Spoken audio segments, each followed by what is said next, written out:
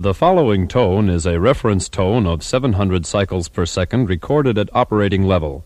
Set the playback level control so that the tone reads 0 on the VU meter. All following tones will be at this level.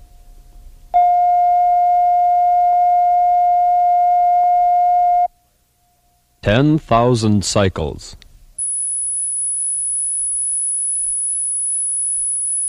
30,000 cycles.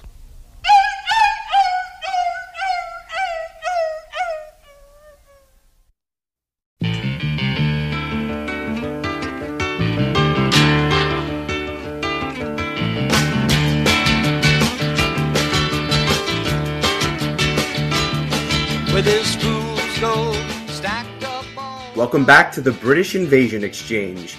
Justin and Chris here with you for another week, and this week at the Metal Exchange we do something a little bit different.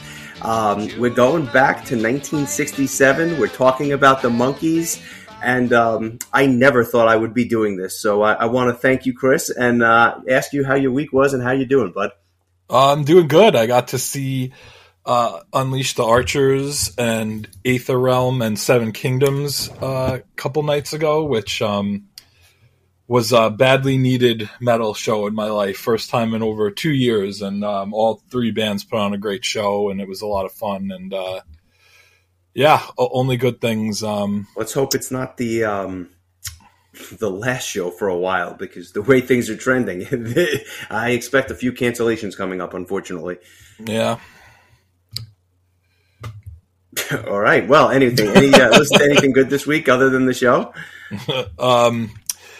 Just a couple of new singles, one of which came out just today, and that one being Star One has released their third, I guess you call it a teaser, for their upcoming album Revel in Time, which is coming out next year. But they released a track called Prescient, which features Michael Mills and Ross Jennings of Haken. So I didn't really get a chance to listen to it yet. It just came out today, but I plan on giving it a listen before our next podcast episode. And apparently Ronnie Atkins is coming out with another solo album that is going to come out next year. And the first single from that, Unsung Heroes, came out, and that album is going to be called Make It Count. So he's keeping busy, which is nice to see. Yeah, it sounds like Pretty Maze might be on hiatus for a bit, because he's releasing solo material fast and furiously, it seems. Yeah, I mean, I'm just guessing that everybody's kind of just, doing their own thing because of the pandemic and Ronnie's health. But at least he's producing some material in the meantime for us to listen to. I thought his first solo album was very good. Yeah, I definitely agree with that. I thoroughly enjoyed it. I actually have a pair of things I wanted to talk about as well. The first was a new song from Eskimo Callboy called Pump It. And for those that haven't heard this band, I really don't know how to describe them. They're a German band. Some say they're metalcore, some say they're electronic core. I don't know what you would call them other than just a lot of fun. And words don't do this song justice. The video is quite unlike anything I've seen probably in 30 years. So definitely go out of your way to check that out. I'll certainly post that during the week. They're doing a U.S. tour next year. To say I am curious, I think, is an understatement. I feel like that would be a really fun live show. Yeah, I agree. I mean, the very little that I've heard from them, which has really been like 2 songs, it just seems like something that would translate well live and just be kind of a fun, kind of dancey kind of metal concert, if that makes any sense. It doesn't, but yet that's exactly how I would describe them. So I think it makes perfect sense. The other thing I wanted to mention was the single from Nocturna. I believe they're an Italian band. The song is called Daughters of the Night, and it's basically, I guess we'll call it like a gothic symphonic power metal band featuring the main songwriter from Frozen Crown and Volturian. It's like 2 lead singers, one doing more of a clean style, the other one doing more like operatic vocals. And to me, it just screams like if Nightwish and Powerwolf somehow had a marriage, this is kind of what it is. And I thought the song was really, really cool. I look forward to hearing the rest of the album. Yeah, I actually grabbed that track today, but did not have a chance to listen to it. But I really liked the first track that they released from that album called New Evil. We may have mentioned it previously. I'm looking forward to hearing the whole album, because that first single was very good. Yeah, I agree. This one I thought was even better. So that being said, I think the album is going to be a lot of fun, and I look forward to that next year. But let's get to the reason why we are here today, which is obviously both to celebrate and mourn, I guess, the life of Mr. Peter Nesmith, who at the end, Michael Nesmith, who at this point, for those that are, strictly metal fans, this is going to be a different episode for you guys. The reason I say that is the Monkees are one of the most fascinating bands from that mid to late 60s era for so many reasons. And we'll certainly dive deep into those. But your choice of an album this week was obviously timely with Nesmith's passing, and the fact that you saw them in concert, a month or two ago. So it's obviously fresh in your mind. And to say nothing of the fact that you've been a lifelong fan of this band ever since I've known you. Like, right, we're going back over 20 years at this point, and I remember you talking about these guys vividly, 25 years ago. So before I guess we get into it, why did you choose this album? This is their fourth album, as I had mentioned, from 1967. Why this one as opposed to any of the others? Well, I mean, I had my two choices would have been between this and Headquarters, which was the album that preceded it. And, honestly, the reason I did a little research just to see like what people kind of generally regard as the Monkees' best album. And it really oftentimes comes down to these two. And I think a big part of it is because, the first two albums, The Monkees and More of the Monkees, very clever marketing. But, I mean, they were basically used as soundtracks to the TV show. And when the second album was released, the producers kind of rushed it out. And the band wasn't even aware that the album was released. And they actually had to send somebody to a record store to buy it so that they could hear it in its final form, and they were not happy about it. And what would happen after that is that they would end up cutting ties with the main producer, who was pretty much the kind of the brain behind the whole Monkees, project from when it first started. But just the whole thing with him kind of taking control of this band that saw themselves more as just actors being asked to sing songs written by other people, and especially Mike Nesmith and Peter Tork, who were musicians when they joined the Monkees, whereas Mickey Dolenz and Davy Jones were actors, either TV actors or stage actors, who just were happy to, kind of do what they were told and collect a paycheck. But I think that Michael and Peter kind of pulled them into this, like, we're artists, we should be treated as such.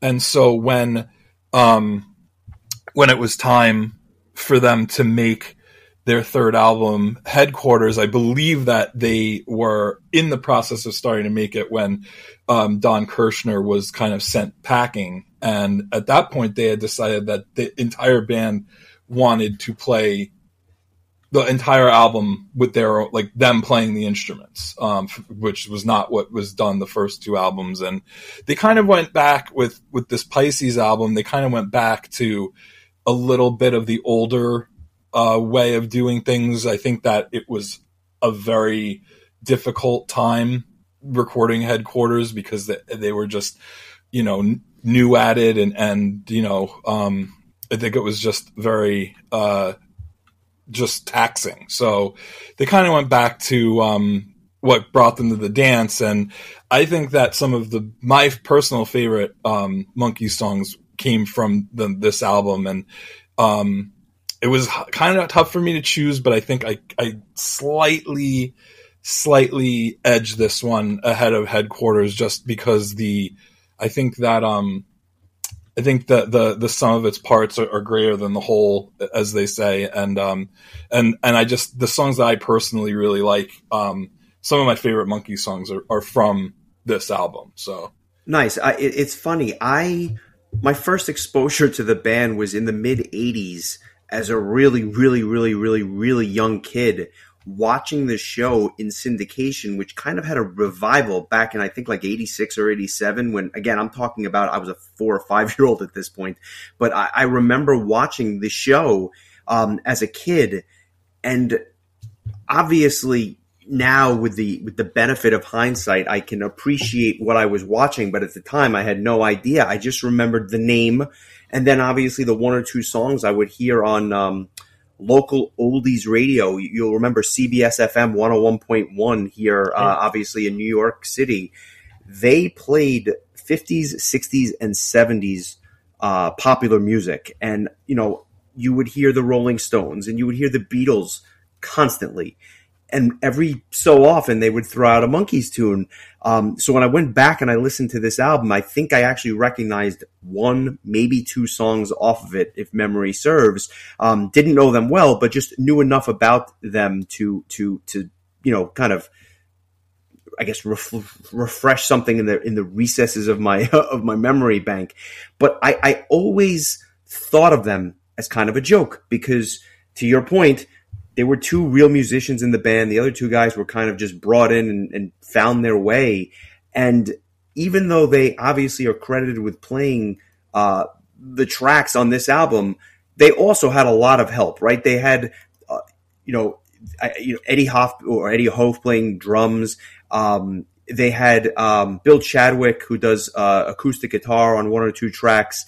The bass player, who I have quite a bit to say, the name escapes me. I think his name was, the name escapes me. It'll come back to me. But the bass player on this album was a session guy, not part of the actual band.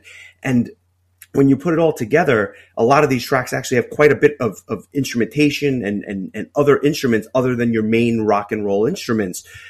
So I made a concerted effort this week when I listened to the album, and I listened to it, I think, no less than a half dozen times. But the first 5 times I listened to it, I made a point of not doing any research. I just wanted to have an unembellished, an opinion of this album that it wasn't influenced by anything that I read or anything that I saw online. So I made a point of listening to it. And then for the final listen, I started researching and seeing what this was all about and how it was recorded and everything else. And I think that having played it so many times prior to, I had already formed my opinions, and it was really just kind of doing my own homework, if you will, when I went back for that final listen earlier today. Fascinating stuff, but I go back to the fact that I kind of thought they were a joke band, but there's some real music on here, which was refreshing because it was not what I was expecting. Yeah. I mean, to your point, like they were created to be a television show about a band, and it turned into a band that happened to have a television show. And I think that a lot of critics really didn't like the fact that they were put together to basically they were called the Prefab Four, which was a takeoff on the Fab Four, which was the Beatles nickname. And I think that the success of these albums, the first 4 albums especially, which all hit number 1 and sold millions of records, it pissed off these old school people that felt this is not how we made, how music is made. But I mean, you couldn't take anything away from, I think, at least in the early days, the vocals, the different vocal stylings of each of the band members, but the fact that they were kind of bringing in like this unbelievable roster of songwriters. It would be like, today having all of the best songwriters come in and write an album, a rock album for a band. Well, to be honest with you, what I compare it to is kind of like that late 90s boy band craze where those guys were not by and large writing their songs or whatever performance art they were creating.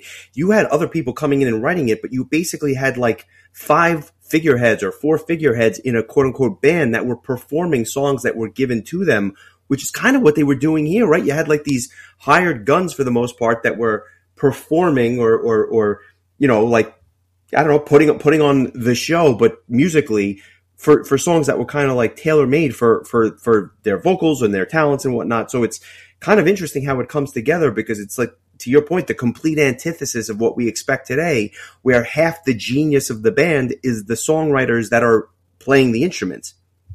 Yeah, and I think, like, I've heard people say that the Monkees were the first boy band in a lot of ways. I mean, not musically, stylistically, because this is really pretty much just pop rock with, I think some of Mike Nesmith's contributions definitely lean towards country rock. And it's funny because, like, years later, those are the songs I ended up really liking the most, were those real, like, country rock Nesmith's tunes. Even some of the songs that never, like, ended up on an album and came out on, like, rarity compilations and things like that. But yeah, it's almost daunting for me to talk about this band, because there's so, like, for me, there's so much to say. And the same as you, like, the reason that I became a fan of this band was because, you know, my cousin Mary, who's 6 years older than me,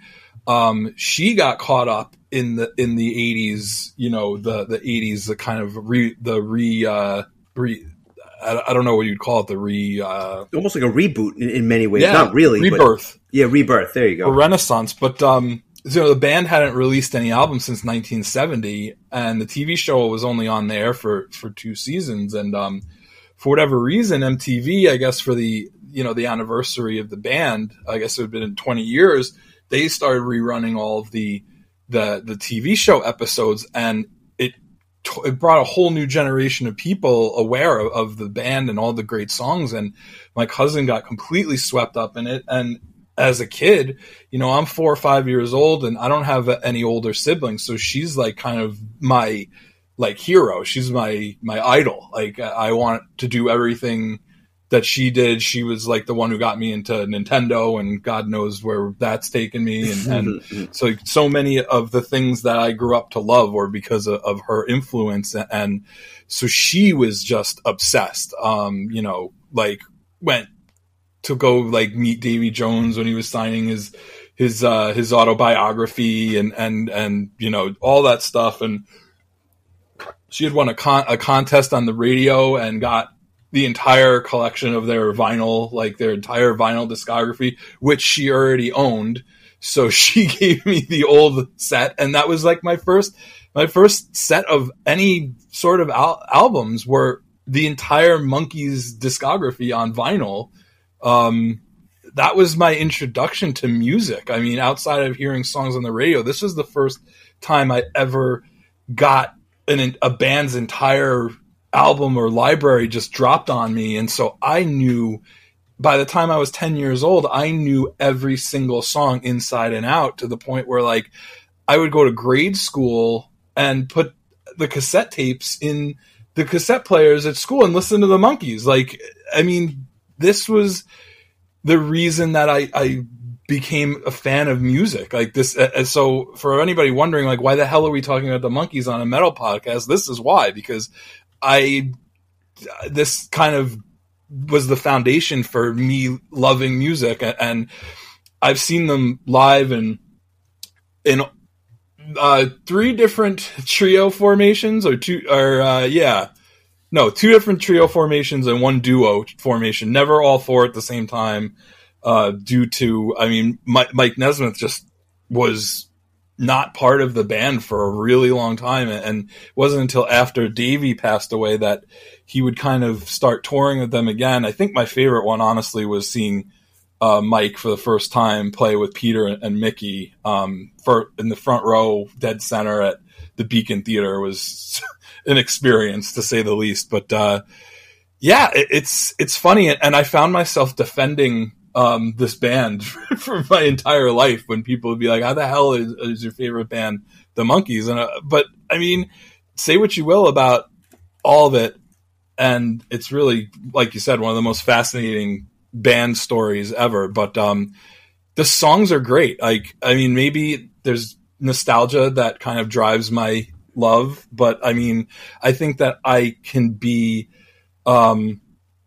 honest enough to say that I think that like these are good songs. Not everything might not be for everyone, but I'm really, really excited to kind of hear what your thoughts were, because this has got to be the first time you've ever really sat down and listened to a Monkees album, right? It is, and I'll say this, and I think this is the perfect way to set the table. I grew up in a Beatles household. My mom was so did I. Right, but I say that insofar as I know every Beatles song, right? Like, I've heard them all. Obviously, I know some better than others. So when I hear this, obviously, I kind of evaluate it through that lens, and I'm also evaluating it through the lens of somebody that listens to Destruction, right? So when I listen to this, it's through a very unique lens. It's the Beatles upbringing with other artists, obviously, in there as well, that my father was into, the Beach Boys and the Ventures and stuff like that. But listening to that stuff, and then obviously knowing what I listen to now, this was a trip in a number of ways. And I think it's worth noting, I'm going to not say this reminds me of the Beatles every song, because that's not, first of all, it doesn't. Second of all, it's just, it would get old after a while. I hear other things, and I'll get to that. But what's interesting to me is that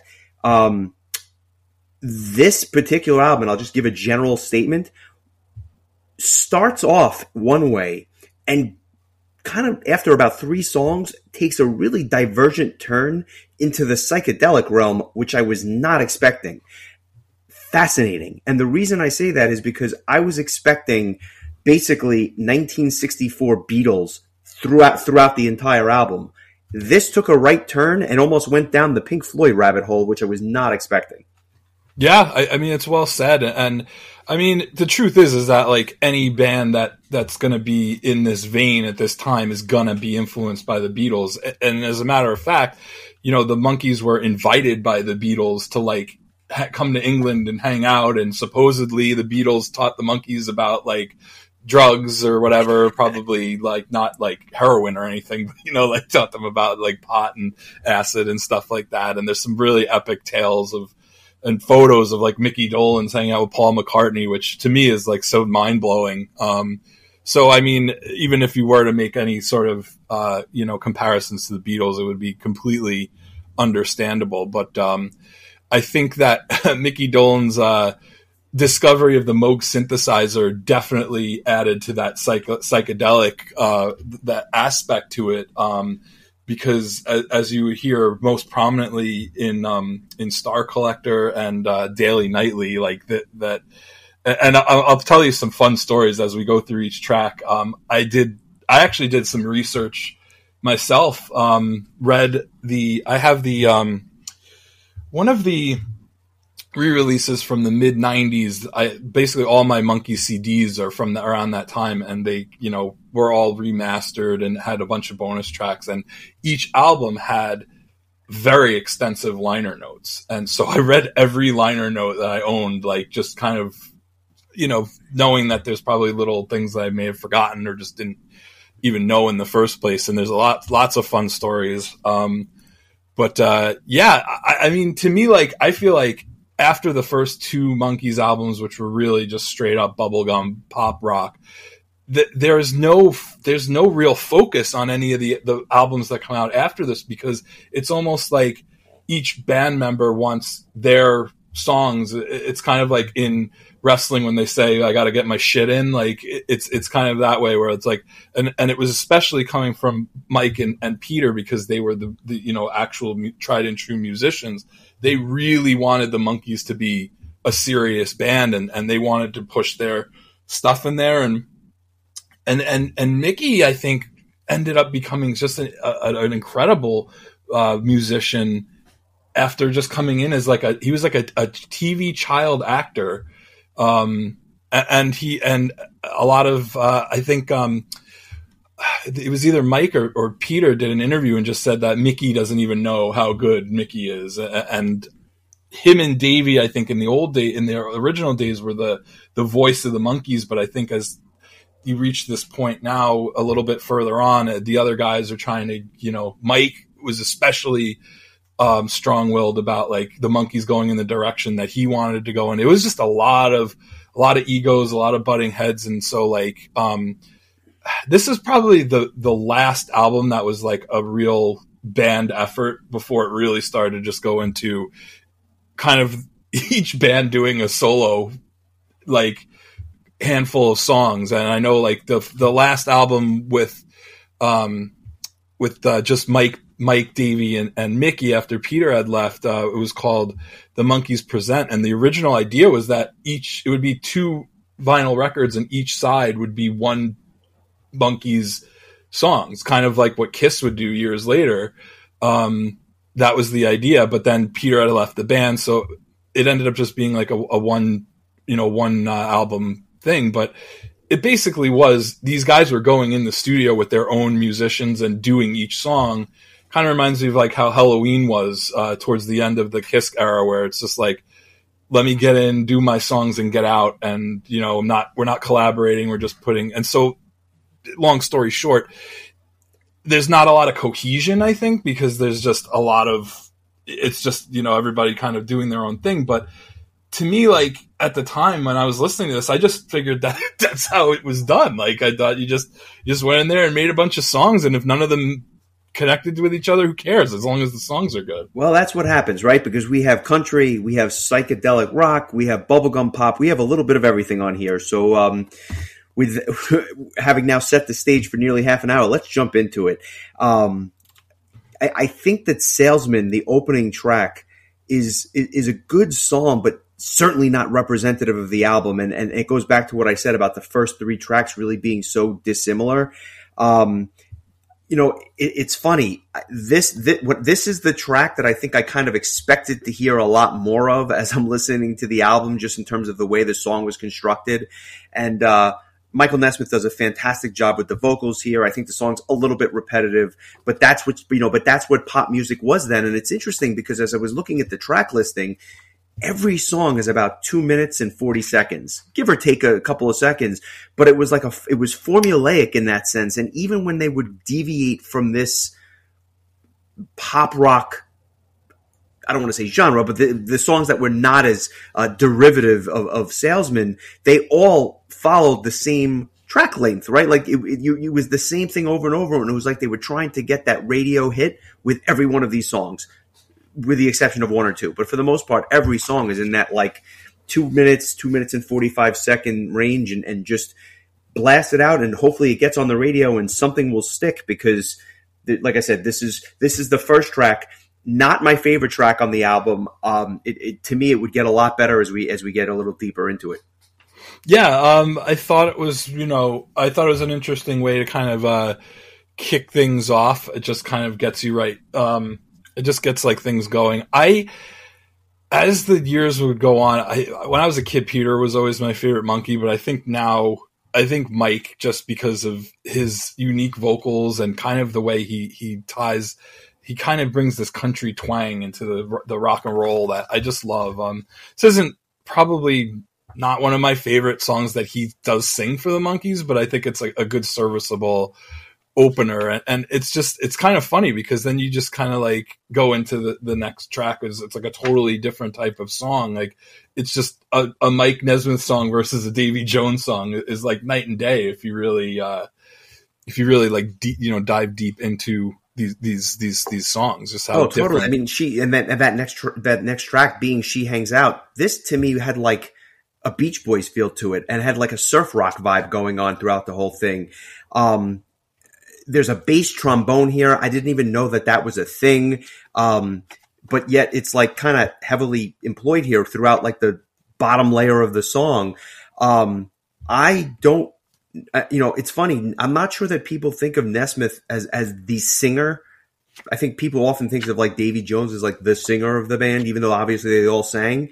But right. Having heard these 2 tracks back to back, I actually prefer Nesmith's voice myself. So I found that to be interesting.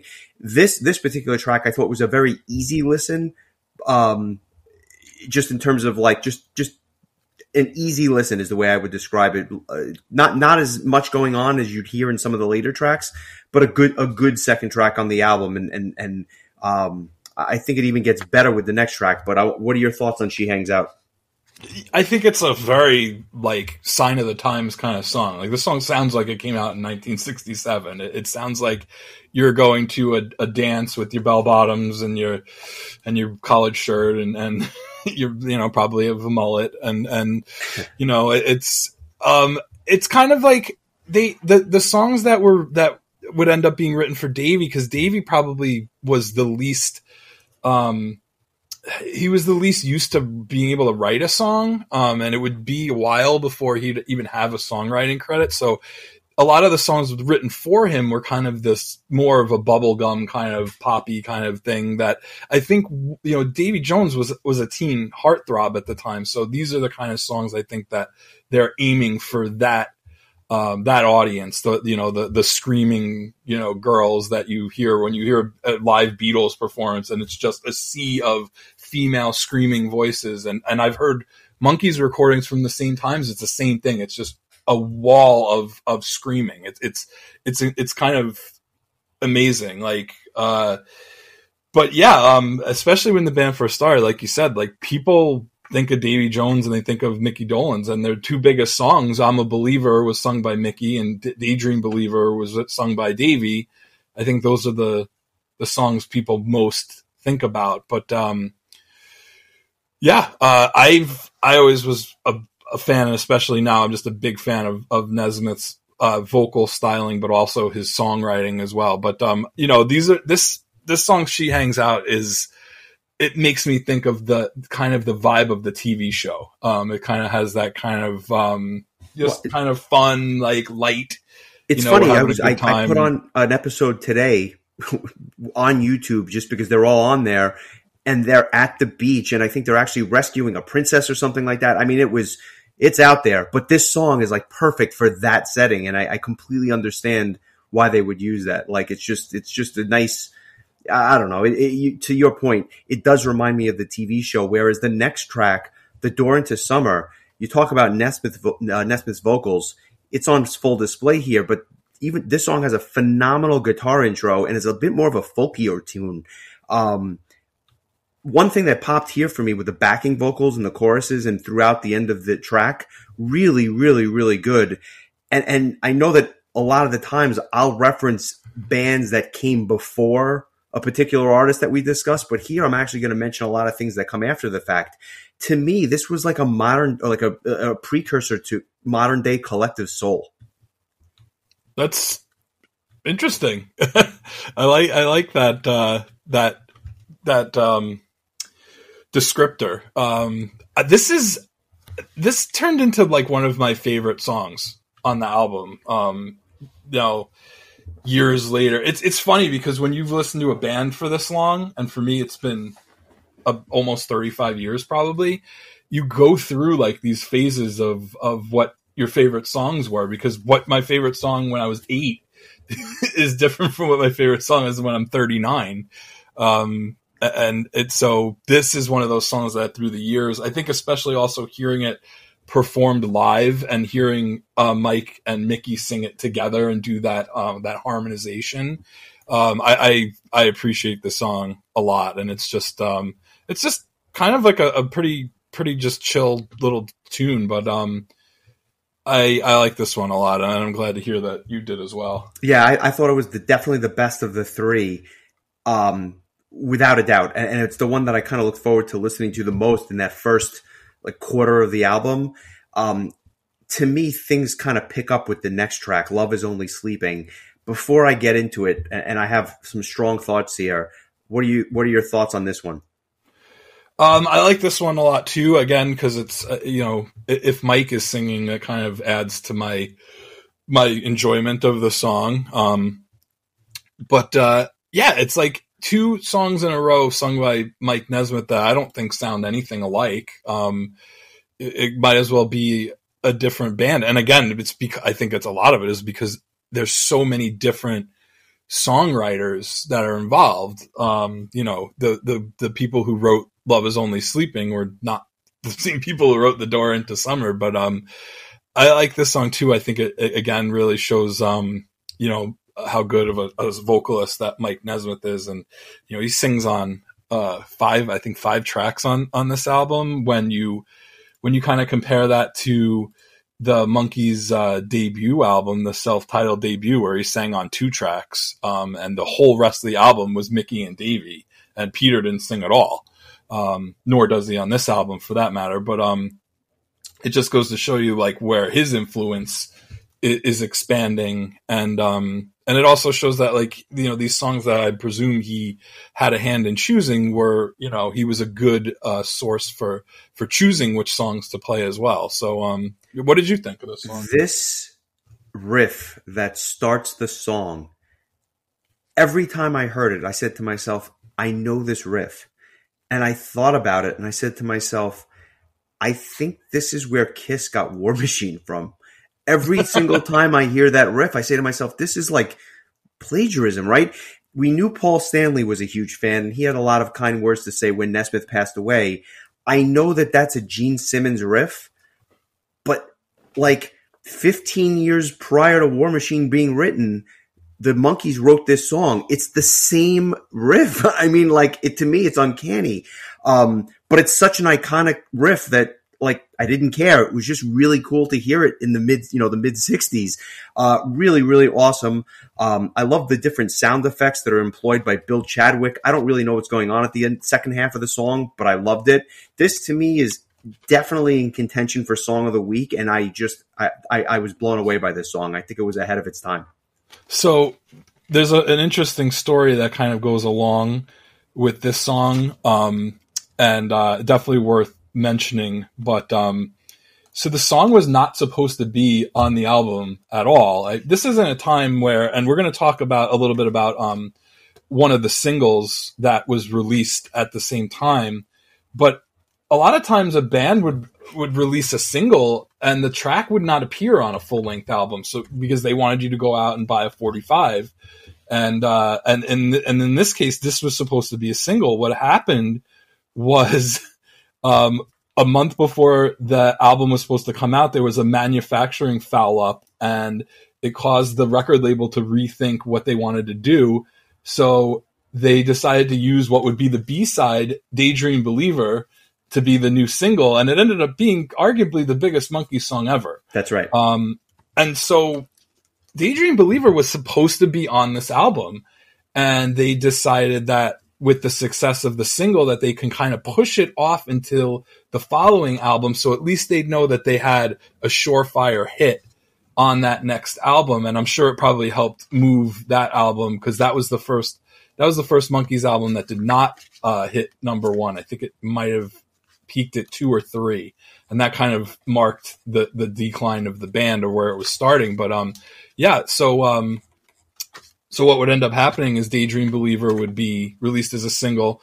Going Down would be the B-side for that single, which was also originally supposed to be on this album, and to this day was never actually released on a Monkees album that wasn't a compilation, which is interesting because it's a very well-known song that was used on Breaking Bad, and the band played live all the time, and Mickey would somehow just get through that verbal, like, just it's wild. It's this just bluesy, jazzy. It's a scat song. Yeah, but we'll get there. Yeah, talk about like another song that doesn't fit with the rest of things, but that's kind of what the legacy of Love Is Only Sleeping is, that it led to Daydream Believer being released as a single. So I guess sometimes it was a happy accident, as Bob Ross would say, right? It's just they kind of fell into it with that. But to your point, Daydream Believer wound up becoming, I think, their biggest song. And it's just fascinating. I wonder how things would have changed if they would have done it in reverse, because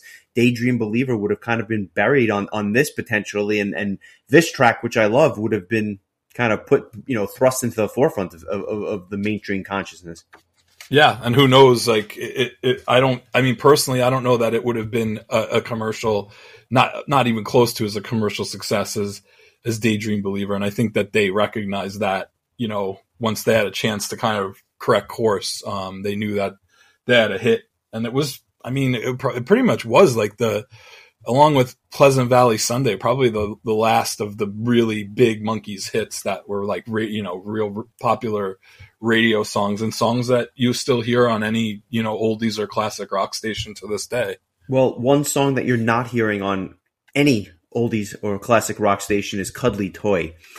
When I heard this track, I was certain, absolutely certain that this had to have just been like a Sgt. Pepper, like B-side that had come out like after Sgt. Pepper. What I was shocked to find out is that Sgt. Pepper was actually released in May, whereas this track was recorded in April. So unless there was like some overlap there that I'm not aware of, I was simply shocked by the quirkiness of this tune.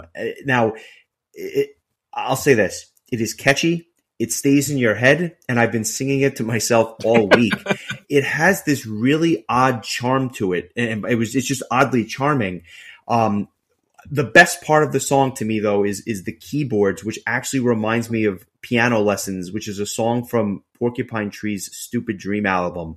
Very repetitive, but much like that song where the keys are just really, really catchy and kind of drive the tune, it's the same thing here. It was really, really interesting. I won't say it's my favorite song on the album. I won't say it's in the top half of favorite songs on the album, but it was definitely a trip, to say the least. Well, I'm glad that you mentioned Sgt. Pepper because, this is a time where they were just the Monkees released 3 albums this year in 1967, and the previous album, Headquarters, came out the week before Sgt. Pepper, and it debuted at number 1, and then the following week, Sgt. Pepper came out and knocked them out. And for the next 11 weeks, it would be Sgt. Pepper, the Beatles' Sgt. Pepper, and the Monkees' Headquarters 1 and 2 for 11 straight weeks. Just to show you that, like, at the time, like, the Monkees were second only to the Beatles. No one was topping the Beatles at this time, but the Monkees were the U.S. equivalent of the Beatles, but in a just totally different kind of, different way, the way that the band was put together. Think about this. Before the Beatles hit, they had been playing together in clubs and did like thousands of shows. They were a well-oiled machine with 2 of the greatest songwriters of all time. And here you have the same construct, but songs being written for people that don't even play instruments. It's just crazy when you look at the dichotomy between the 2 bands. It's like night and day. And that's why I understand why people crapped on them and still do. The people, people say they're not a band or whatever, and whatever. Like, I kind of got over that thing. Like, that I got over that around the same time I got over the wrestling is fake argument. But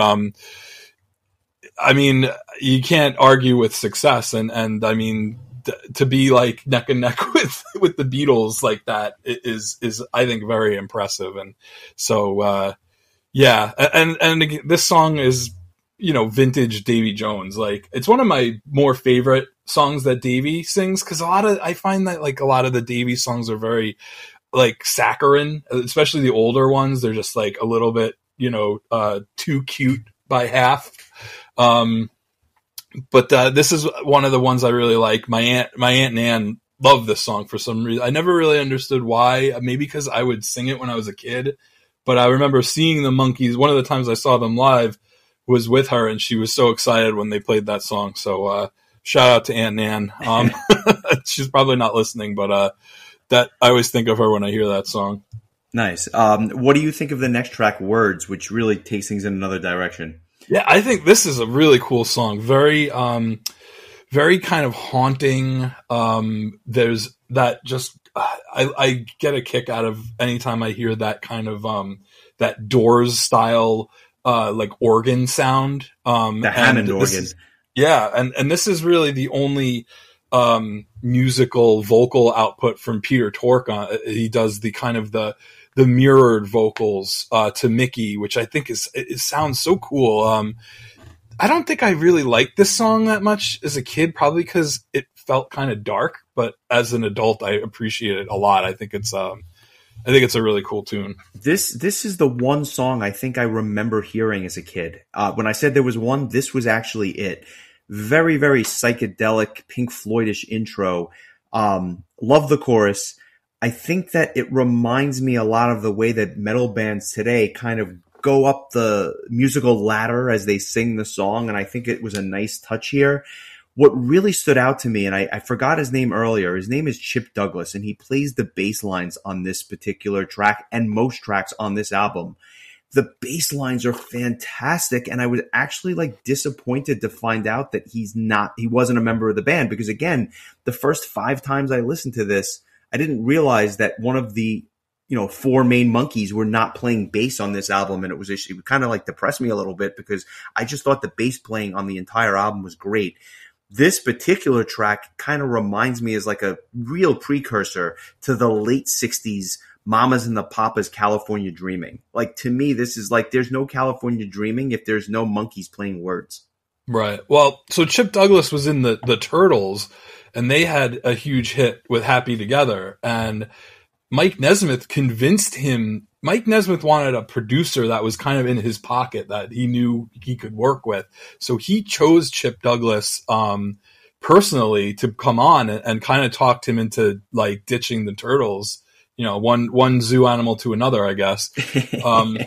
And so that's kind of how he got involved. I mean, I think on Headquarters, when the band was all playing their own instruments, I think Peter was handling the bass guitar, but I guess when you have the guy who's producing it, can just sit there and kind of play. I think going back to Salesman, I just think the bass line in that song is really noticeable. You wouldn't think of like a song from like late 1960s pop rock to have like this memorable bass line, but it does. So you're absolutely right. Yeah. I'm glad that you mentioned him, because I think that he definitely deserves some praise. He had produced Headquarters before this as well. And I think he would go on to produce the next album as well, The Birds and the Bees and the Monkees. But one of the things you learn about the Monkees when you really start diving into stuff is that like a lot of these songs were like written already. And like, because they're throwing so many things at the wall for this TV show to see like what's going to stick.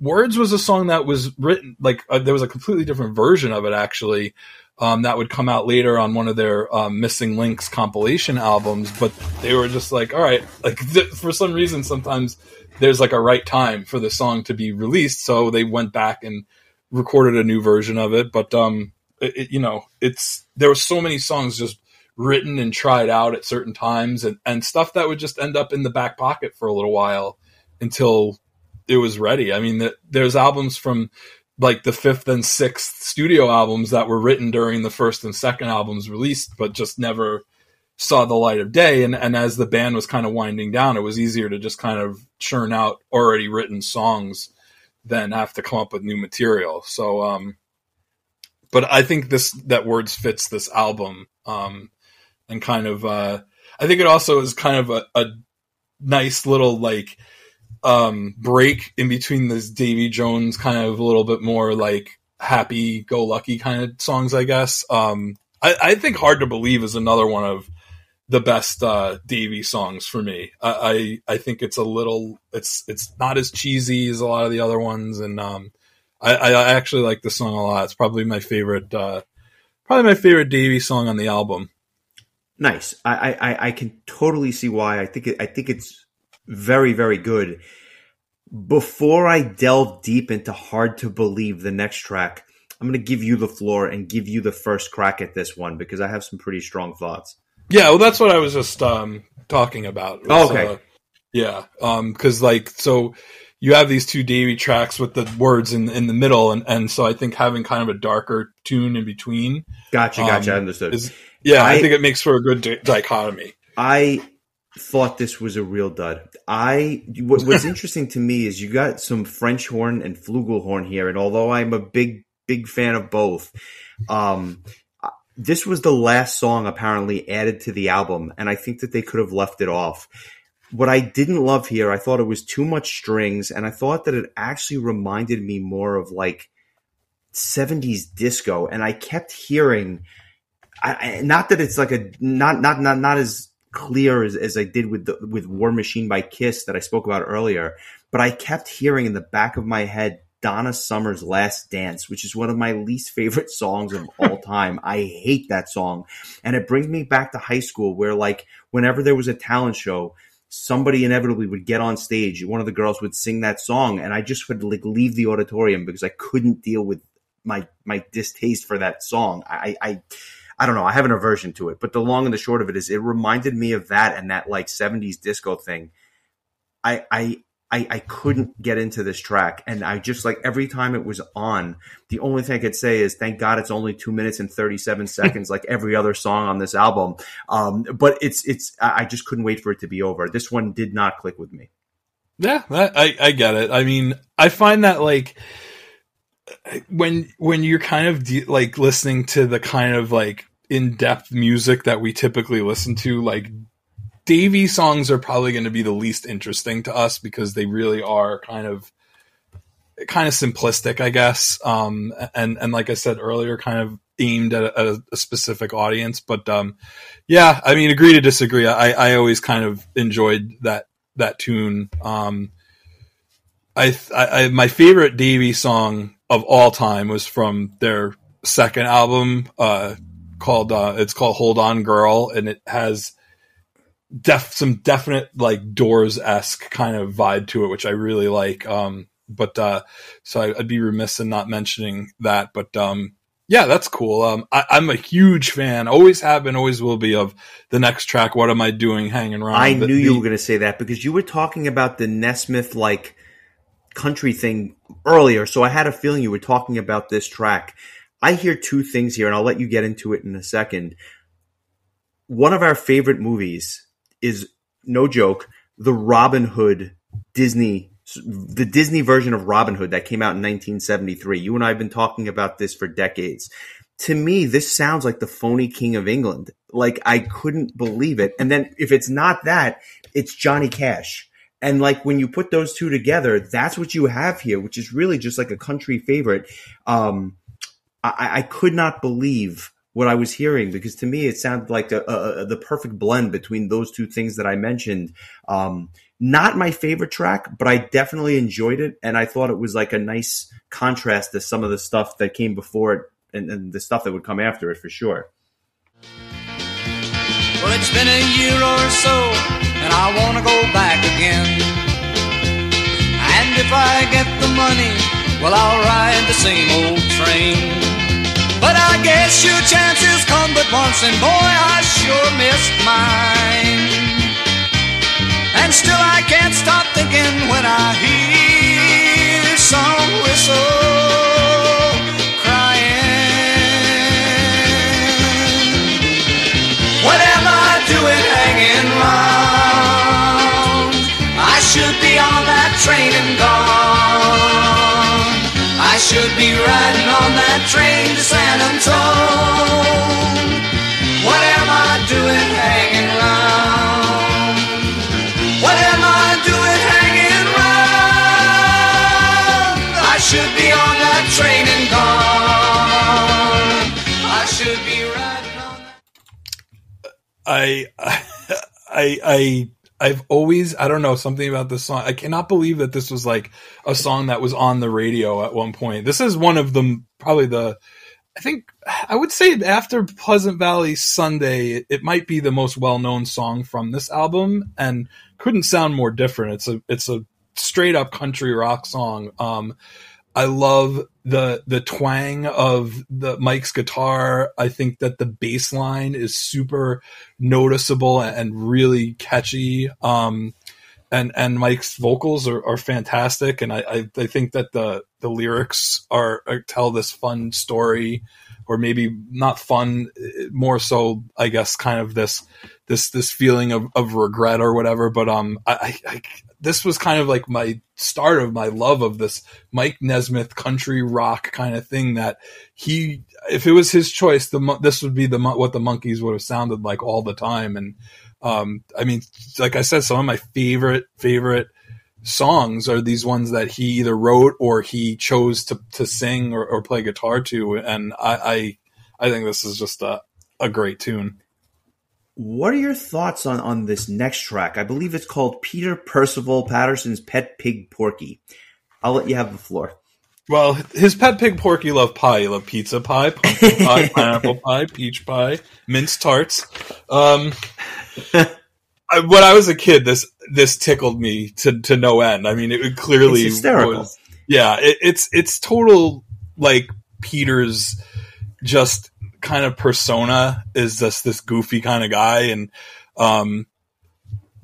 as a kid, because I always listened to this album like as it was meant to be heard, like I just kind of thought of it as the intro to Pleasant Valley Sunday, as odd as that might be, but it's just kind of a goofy little thing. And the Monkees kind of did that kind of thing. It's on the previous album too. There's like these little, there's Zilch and there's Band 6, kind of these just little interludes that are just there to kind of fill a little spot. But it also kind of gets Peter's voice on the album because he doesn't sing leads on any of the songs on here, which he's probably like the least technically proficient singer of the four, but I have a soft spot for him. And he actually wrote, the song For Pete's Sake, which would end up being used as the outro music to the second season of the TV show. The producers loved that song so much. He didn't sing it, but he wrote it.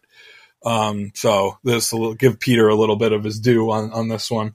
Simply put, I'll have what he's having. I love pie too, and a quirky little track, if you will, before you get to Pleasant Valley Sunday, which is another Song of the Week candidate. This is just a fantastic, fantastic tune. I may have heard this when I was a kid. I probably did, and if I didn't, or if I did, and maybe I don't realize it. Really, really great guitar riff. The percussion here is really one of the things that stands out to me, and some of the best drum fills, believe it or not, on the album.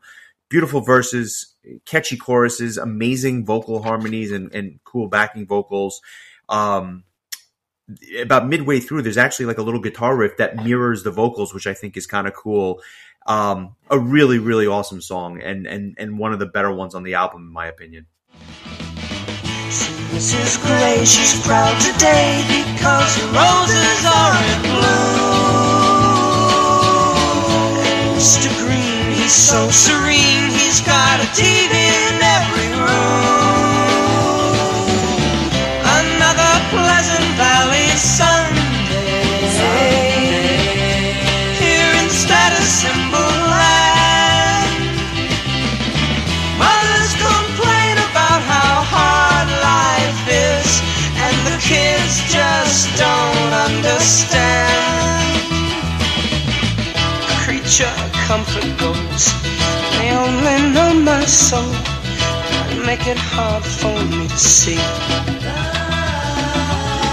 My thoughts all seem to stray to places far away. I need a change of scenery. Yeah, this is one of my all-time favorite Monkees tunes. And typically I tend to gravitate towards the ones that weren't as like radio popular, but this one, I mean, it deserved to be on the radio. This was a collaborative effort between Jerry Goffin and Carole. Carole King, of all people, wrote a bunch of songs for the Monkees, and she co-wrote this one. And it definitely kind of has that kind of Carole King kind of vibe to it. You can tell. I mean, the songs that Neil Diamond wrote for the Monkees sound like you would think of a Neil Diamond song, like, you know, I'm a Believer, and those kind of tunes. Like, it's kind of cool how some of the more well-known musicians, like, you can hear that influence being that they helped write the song. You know, they were looking for like an opening riff that kind of gets you right into it. Like, you know, the Beatles had with Day Tripper or Paperback Writer. And I think that's kind of where they wanted to have something really catchy to just kick you right in. So like whenever I hear that, the riff that opens the song, I just get instantly excited because it's just an awesome riff. And it leads into this like really, I think just this really upbeat and fun song. And again, like good lyrics, like, you know, a lot of these lyrics, even Cuddly Toy, like if you kind of like delve into the you know, the nuances of what they're trying to say, it sounds like it's a kid's song, but kind of not really, like, and Salesman too, like, and this is like another one, kind of like, this song kind of has like a Stepford wife kind of vibe to it. Wait till we get to Star Collector. Yeah, well, that one's not subtle. No, but I'm a big fan of this song too. I completely agree. Brings us to Daily Nightly. Another song with the Moog synthesizer is very, very strong, and I actually think it makes this entire track. It starts with like a little bass line, which I thought was cool, and then some psychedelic screams. It's like there's some psychedelic parts here that just scream like Pure Reason Revolution to me, which, as a fan of them, I could not get enough of this track. I think that I think this is really a testament to Nesmith's influence and thumbprint on the band, and I could see why he would obviously go on to have such a successful solo career. I don't love the vocals here, but that being said, the Dolenz, I think, starts screaming at the end, which is kind of a nice little touch. This track has a lot going on, but I thought it's one of my favorites on the album. Yeah, this has been a longtime favorite of mine as well, and it's even more hilarious when you find out that Mickey Dolenz did not have a clue what he was doing on the Moog synthesizer. He was just pushing buttons and trying to make it as creative as possible. And Peter Tork did an interview saying that, like, he thought that it was pure magic what he was doing on here versus, in Star Collector, where they have Paul Beaver, who was, and I swear I thought that said Paul Bearer when I first read it, but Paul Beaver was, was trained in being able to play this, and Peter thought that kind of sounded kind of not as fun because he was just playing it like a weird sounding keyboard. Yeah. Whereas Mickey got like all psychedelic and wacky and had some fun with it. And I think that's what makes the song so memorable. Along with that bass line that leads up to the different verses, do do do do do do do. Like it's definitely a memorable song. And one of the times that I saw the band live actually was at that Beacon show that I mentioned before.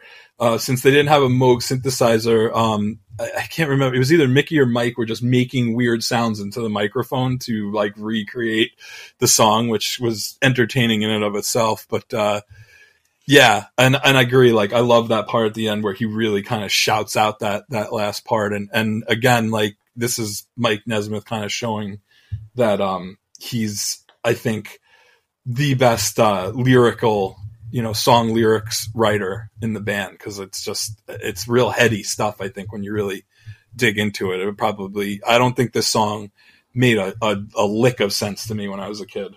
I can understand why. What are your thoughts on Don't Call on Me, which is the penultimate track here? This was one that kind of grew on me more as the week turned on, and I'll get to the details as to why, but what are your thoughts on this one? Yeah, this is kind of a, like, all these Nesmith tunes that we've heard so far are all kind of like these rockin' tunes. Maybe not so much Love Is Only Sleeping, which is kind of more of a mid-tempo, but this is like Michael's only kind of ballady kind of tune on the album. Very like kind of atmospheric and kind of mellow.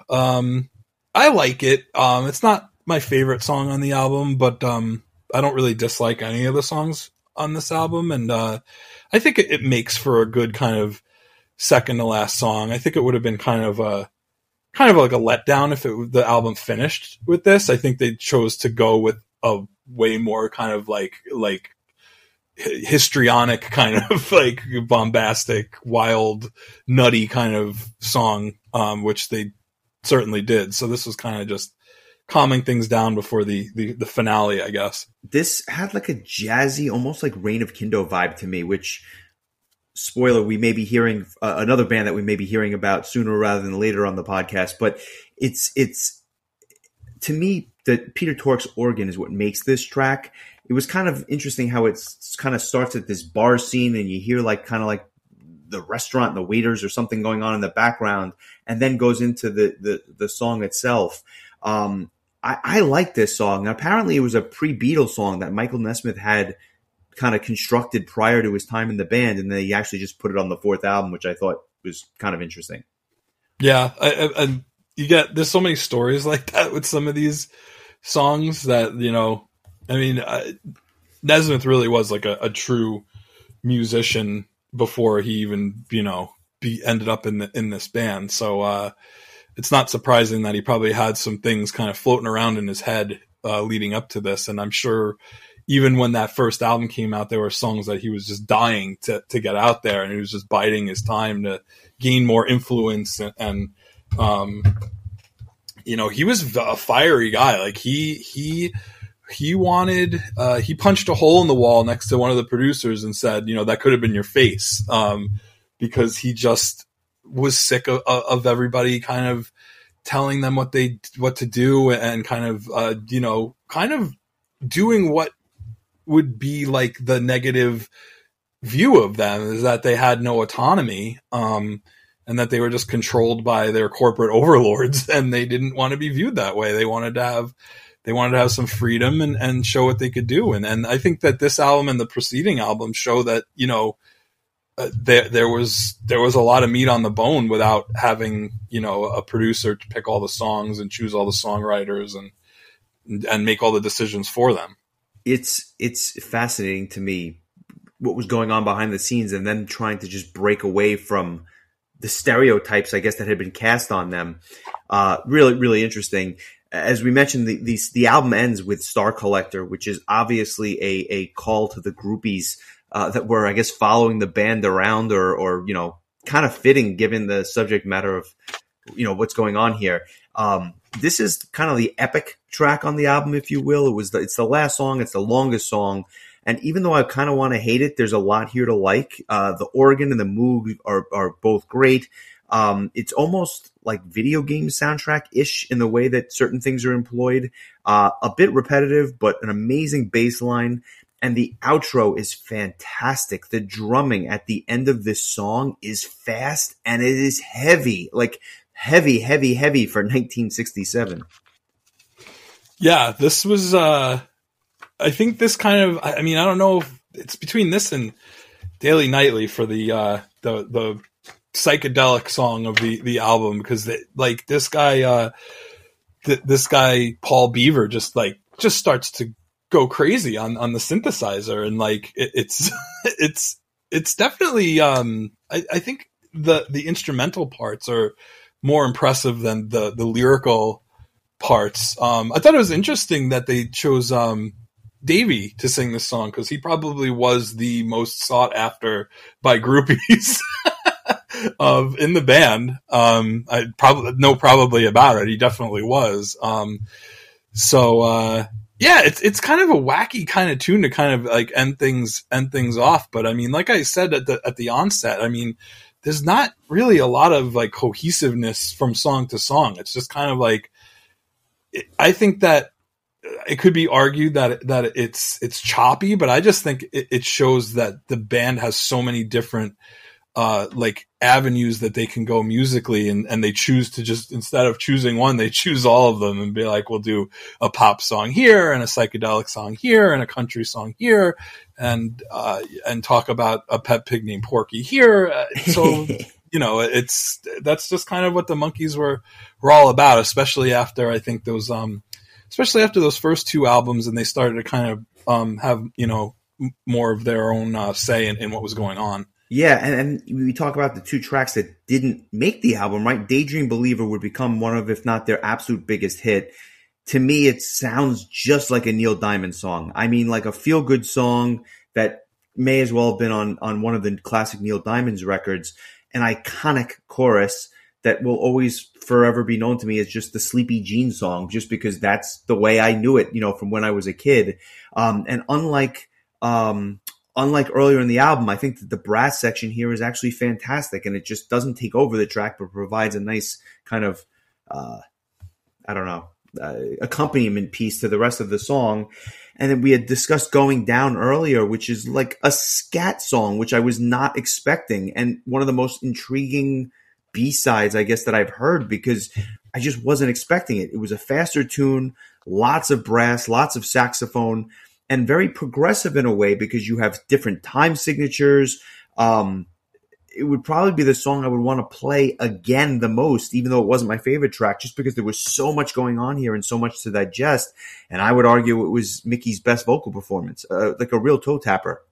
Yeah, and he played it when I saw them 2 months ago, and like you would never know. The dude was, I guess, what is he, in his early 70s now, early to mid 70s, and he slays that song. It's impressive. And I remember the first time I heard it, it was mind-boggling to me that a song could sound like that. And it's amazing to me that it wasn't on an album. Like, it was supposed to be on this album, but like they were pretty strict about, like, from what I read, it was like, you need to fill 12 slots of songs. So if you put in one, something else is going to come out. And I guess the fact that it was included as a B-side with Daydream Believer kind of made it one of the odd ones out. And like I said, they kind of saved Daydream Believer for the following record. But yeah, that pretty much sums it up. I'm sure I was incredibly long-winded, but I could assure you I could have said a lot more. Well, I want to hear your song of the week before I select mine. I've chosen it. I have reasons for why I chose it, but I want to hear your song of the week first. Yeah, so I mean, for me, it's hard. It probably would be between Door into Summer, What Am I Doing Hanging Around, and Pleasant Valley Sunday. I'm going to go with What Am I Doing Hanging Around, just in honor of, Mike Nesmith, who passed away last week, and pretty much the reason that we're doing this. And it's just, to me, I think it's definitely the most well-known Monkees song that he was the vocalist on. And I think it kind of it's there to remind people that Mickey and Davey weren't the only ones that were the talented singers in this band. This was a three-headed monster as far as vocalists go, and Peter, when he gets in there, can hold his own too. But that's the one that I would go with. But I mean, on any other day, it could be the other ones, especially Door into Summer, which has really, really grown on me over the years, and there's a really, really excellent version of it on the they released a Mickey and Mike live album. I think it came out last year or maybe earlier this year. Who knows? The last 2 years feel like the last 15 years. But I really like the live version of it. It shows how good that they both still were as vocalists. And I could tell you, like, anytime I've seen the Monkees, they've had a huge band that does the 95% of the heavy lifting musically. The Monkees really were about the voices. That's what I think people knew them. When they first started, they were known by their voices and they were known by their faces. And I just don't know that anybody was really too concerned with who was playing the instruments. Like, they just liked the songs and they liked who was singing them and they liked the antics from the TV show. And I think that's what matters. And I think that, cynical critics, glossed over that because they probably wanted to be, the smartest guy in the room or whatever and say, oh, they're not a real band. But, I think that the fact that you listen to this for the first time, 40, 50 years later, and I assumingly sounded like you enjoyed it. I think that says something for the quality of the music, and then that this band isn't just a gimmick. Totally. And again, I acknowledge that most of the songs are not really written by the band members, even though obviously they contributed their parts here and there. But I enjoyed it for sure. My song of the week is Pleasant Valley Sunday. I'll save you the trouble of having to choose between that and some of the others that you mentioned. I thought it was just top to bottom the best song on the album, and I can see why it was a tremendous radio success. I just want to tell one story before we close out and we rate the album and move on to what we're doing next week and whatnot. Funny story. Junior high school math teacher, one of those, kind of quirky math teachers that, really just loves music, probably wants to be playing music and doesn't want to be teaching algebra, but alas, here we are. Asks the class, does anyone know any Beatles songs? I'm going to give you extra credit if you can name a Beatles song. Kid in the back of the room raises his hand proudly because he knows a Beatles song and he's getting extra credit. So the teacher calls on this kid and says, all right, I forget the kid's name, Johnny, what is the name of a Beatles song for extra credit? And he says, hey, hey, we're the Monkees. No joke. That is a true story and makes me laugh even to this day. Close enough, I guess. Yeah, exactly. Scale of 1 to 10, what are you rating this? I mean, just for complete nostalgia's sake, it's a 9.0 for me. I mean, it's just to me, it's the height of what this band was about, and for me, it's probably my favorite album they've ever done. Again, that could change depending on what kind of mood I'm in. There's songs that I absolutely love that are on those first 2 albums, and I don't mean to kind of sweep those under the rug. And there's songs that I love on the albums that came after this. And there's some of the best Monkey songs ever come from the Head soundtrack, which was an absolute box office disaster. But also, each band member, sings one song.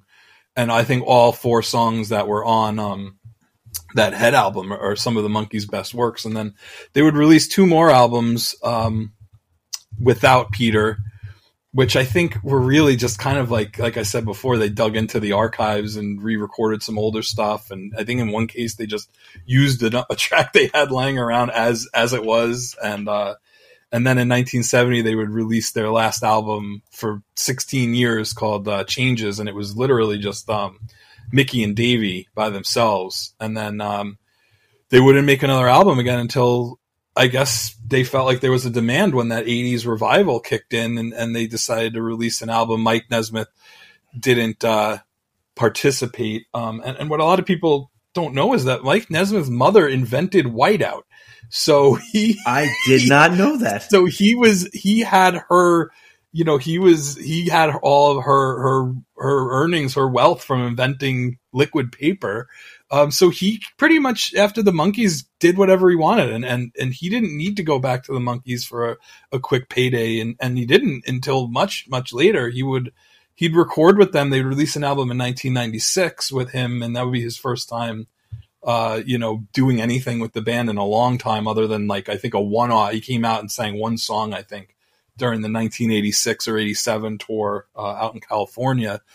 But yeah, this album, it was kind of where I think the band kind of was starting to they were at the end of the peak, and after this, it was just starting to kind of crumble. And you talk about the Beatles, the Beatles' star shined bright for a short time. I mean, their first album came out in 1962, and Let It Be came out in 1970, and in 8 years they were gone.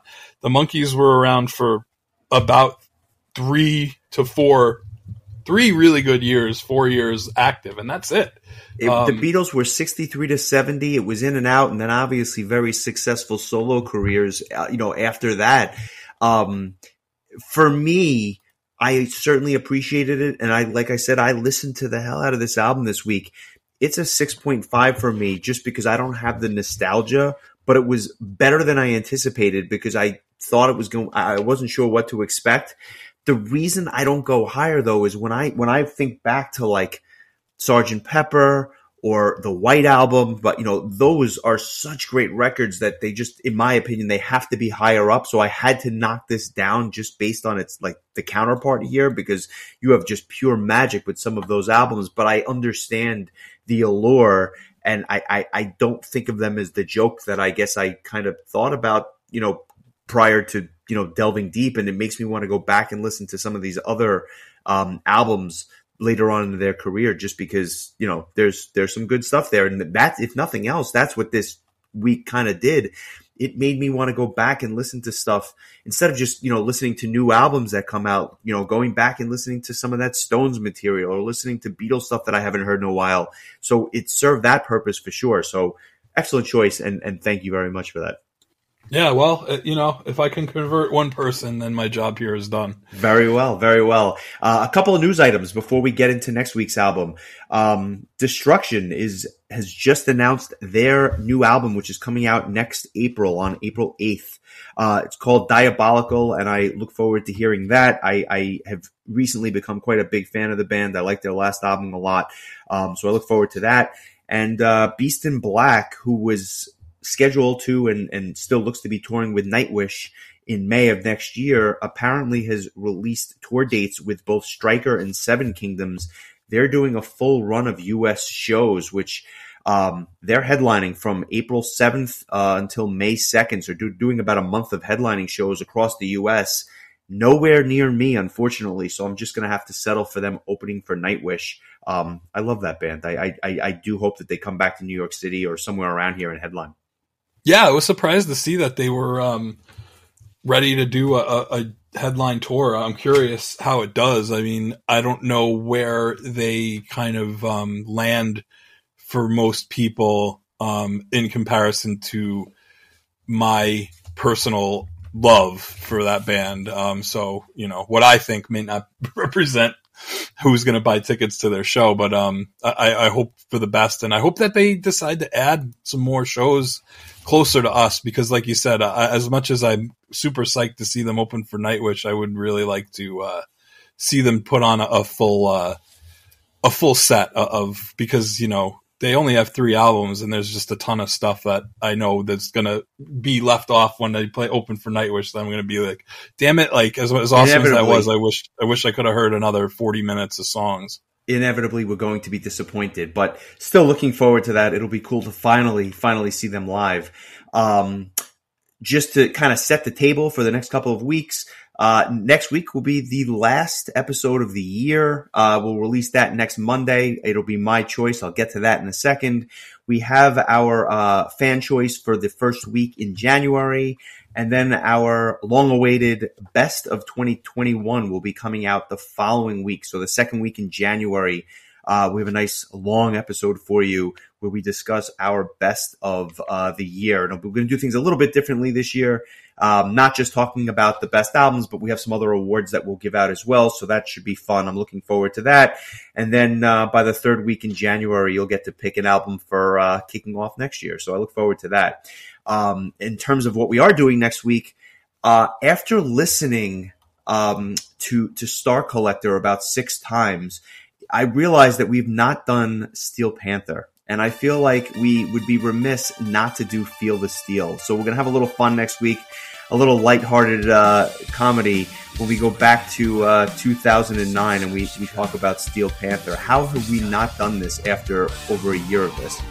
I don't know, but this might be our first rated R episode. Yeah, the parents or kids, you have to get your parents' permission. You can't before even read the titles of the songs without like being offensive to somebody. So. Yeah. We'll put a disclaimer out there before we start, but I think it's definitely worth a discussion, and definitely have some stories there as well, as I've had the pleasure of seeing them live twice, and that was an experience all the same. So we'll get to that next week.